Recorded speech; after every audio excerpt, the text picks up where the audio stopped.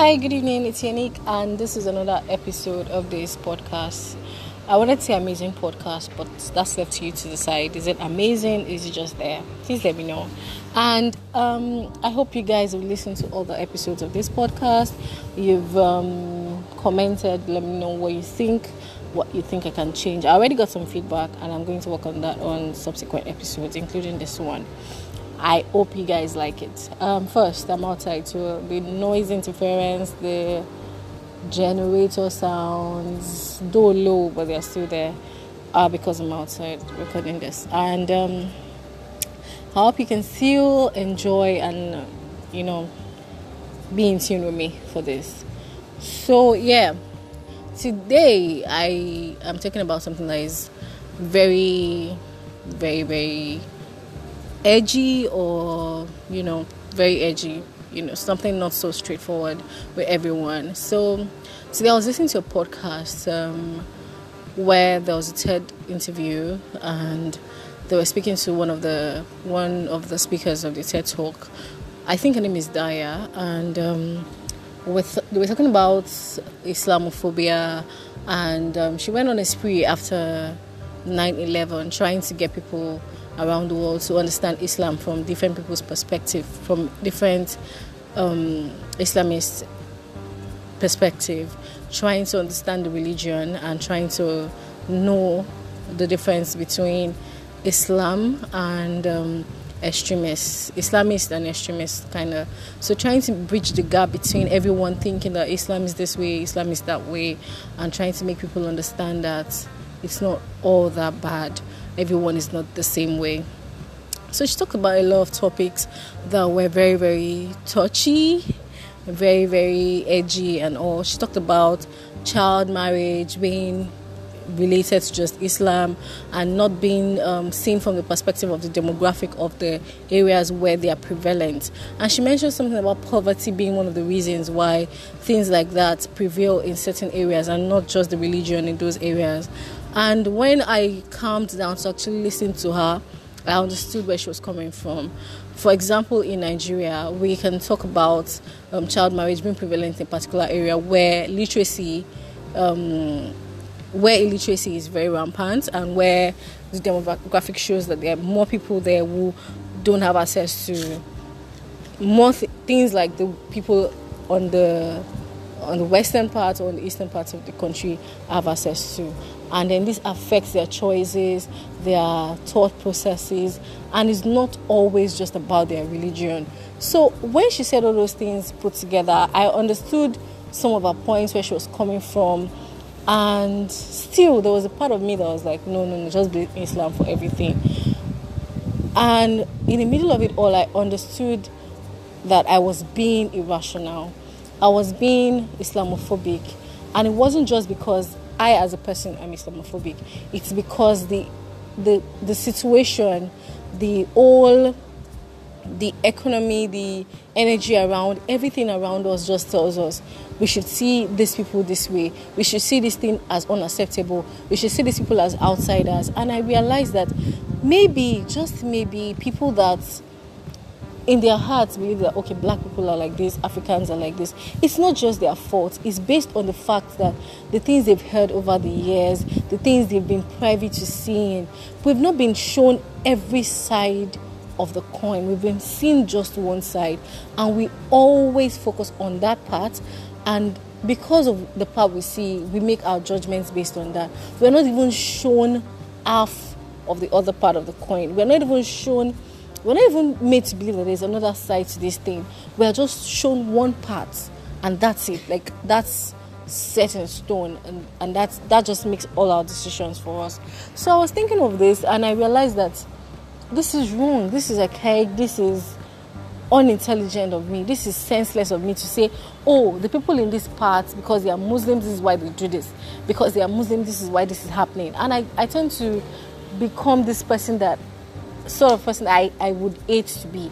Do you get? And I now became more open towards the end of the interview, and I would even like to listen to it again, try to understand more where this woman was coming from, because she was right. She was right in so many ways. Islam is not to blame for so many of the things that extremists do, it's not the religion that is to blame.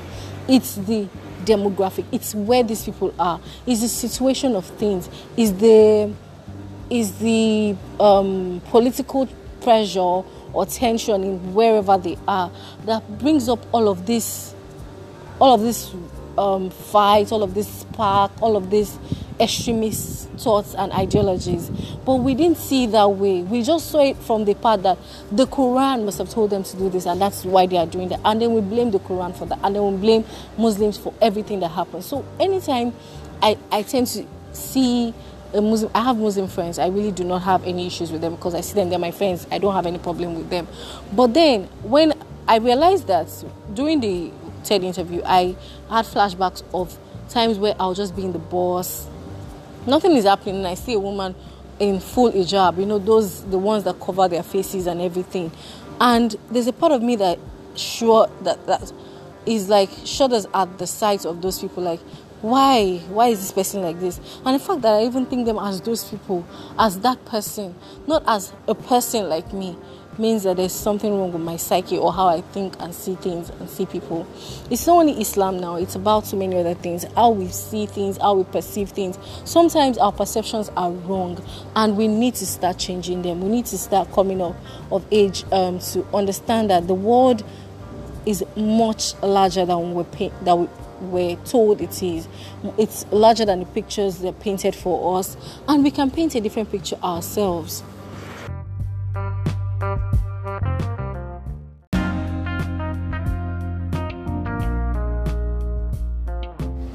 So and we can do a lot to change the narrative, to change how we perceive things, or how I understand that some of these things, it's not just about us. It's not about how we feel about people or how we feel about certain situations. It's what we've been told over the years. It's the one-sided stories we've heard that has become a sort of a benchmark for how we see things and how we perceive people.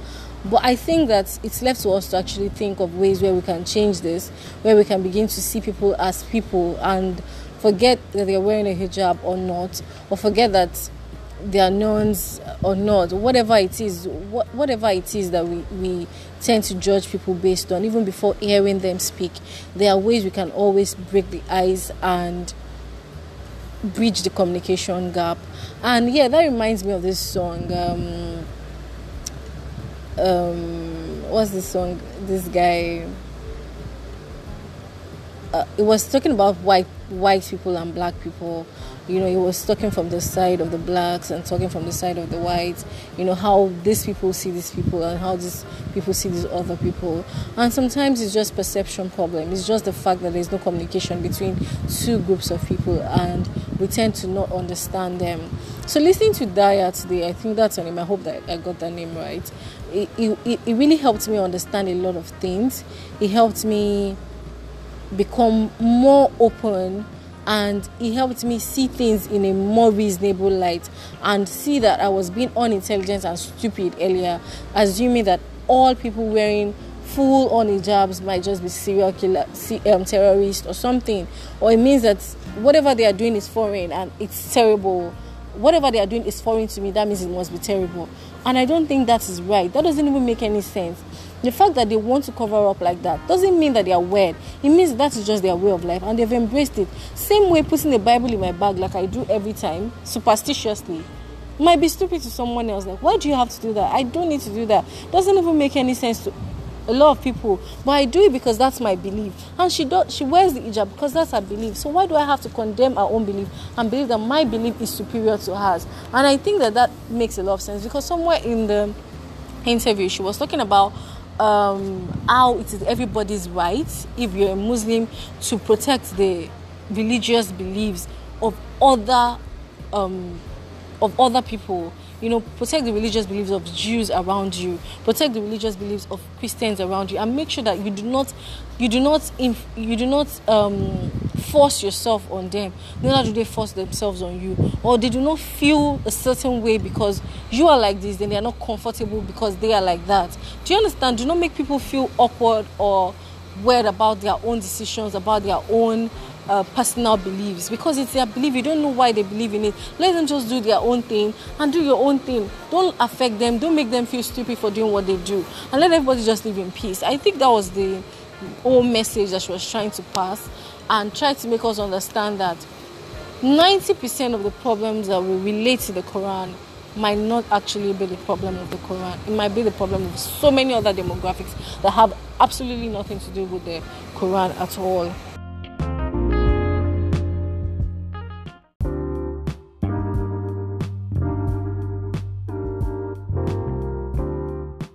So in conclusion, I was just saying that we need to do better. We need to try to understand each other more, and we need to drop this idea that it's just our ideas that are okay, it's just our own cultures or religions that are perfect.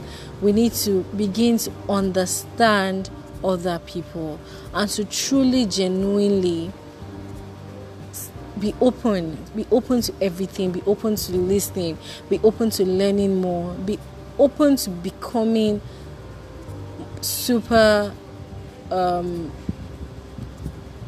just in our thoughts, in our actions towards our fellow humans, because we share this world together. And no matter what it is, no matter where they come from, no matter how we feel about whoever, we are not superior to anybody. Your thoughts are not superior to any other person's own. Your religion is not superior to any other person's religion. It's not superior in any way, in peace, in anything. That's that person's religion. Yours is yours, and that's it. It just ends at that. We don't need to believe that, because ours preach peace, theirs don't. That's not true. No single religion says, okay, go outside and start killing people. It doesn't make any sense. All those beliefs, we need to drop them. We need to start being just. We need to start being understanding. We need to start being truthful and accepting and giving out only what we can accept. So that way, I hope we can move forward from all of this, and we can end up being better people, more considerate brothers and sisters of each other. Thank you. Bye-bye.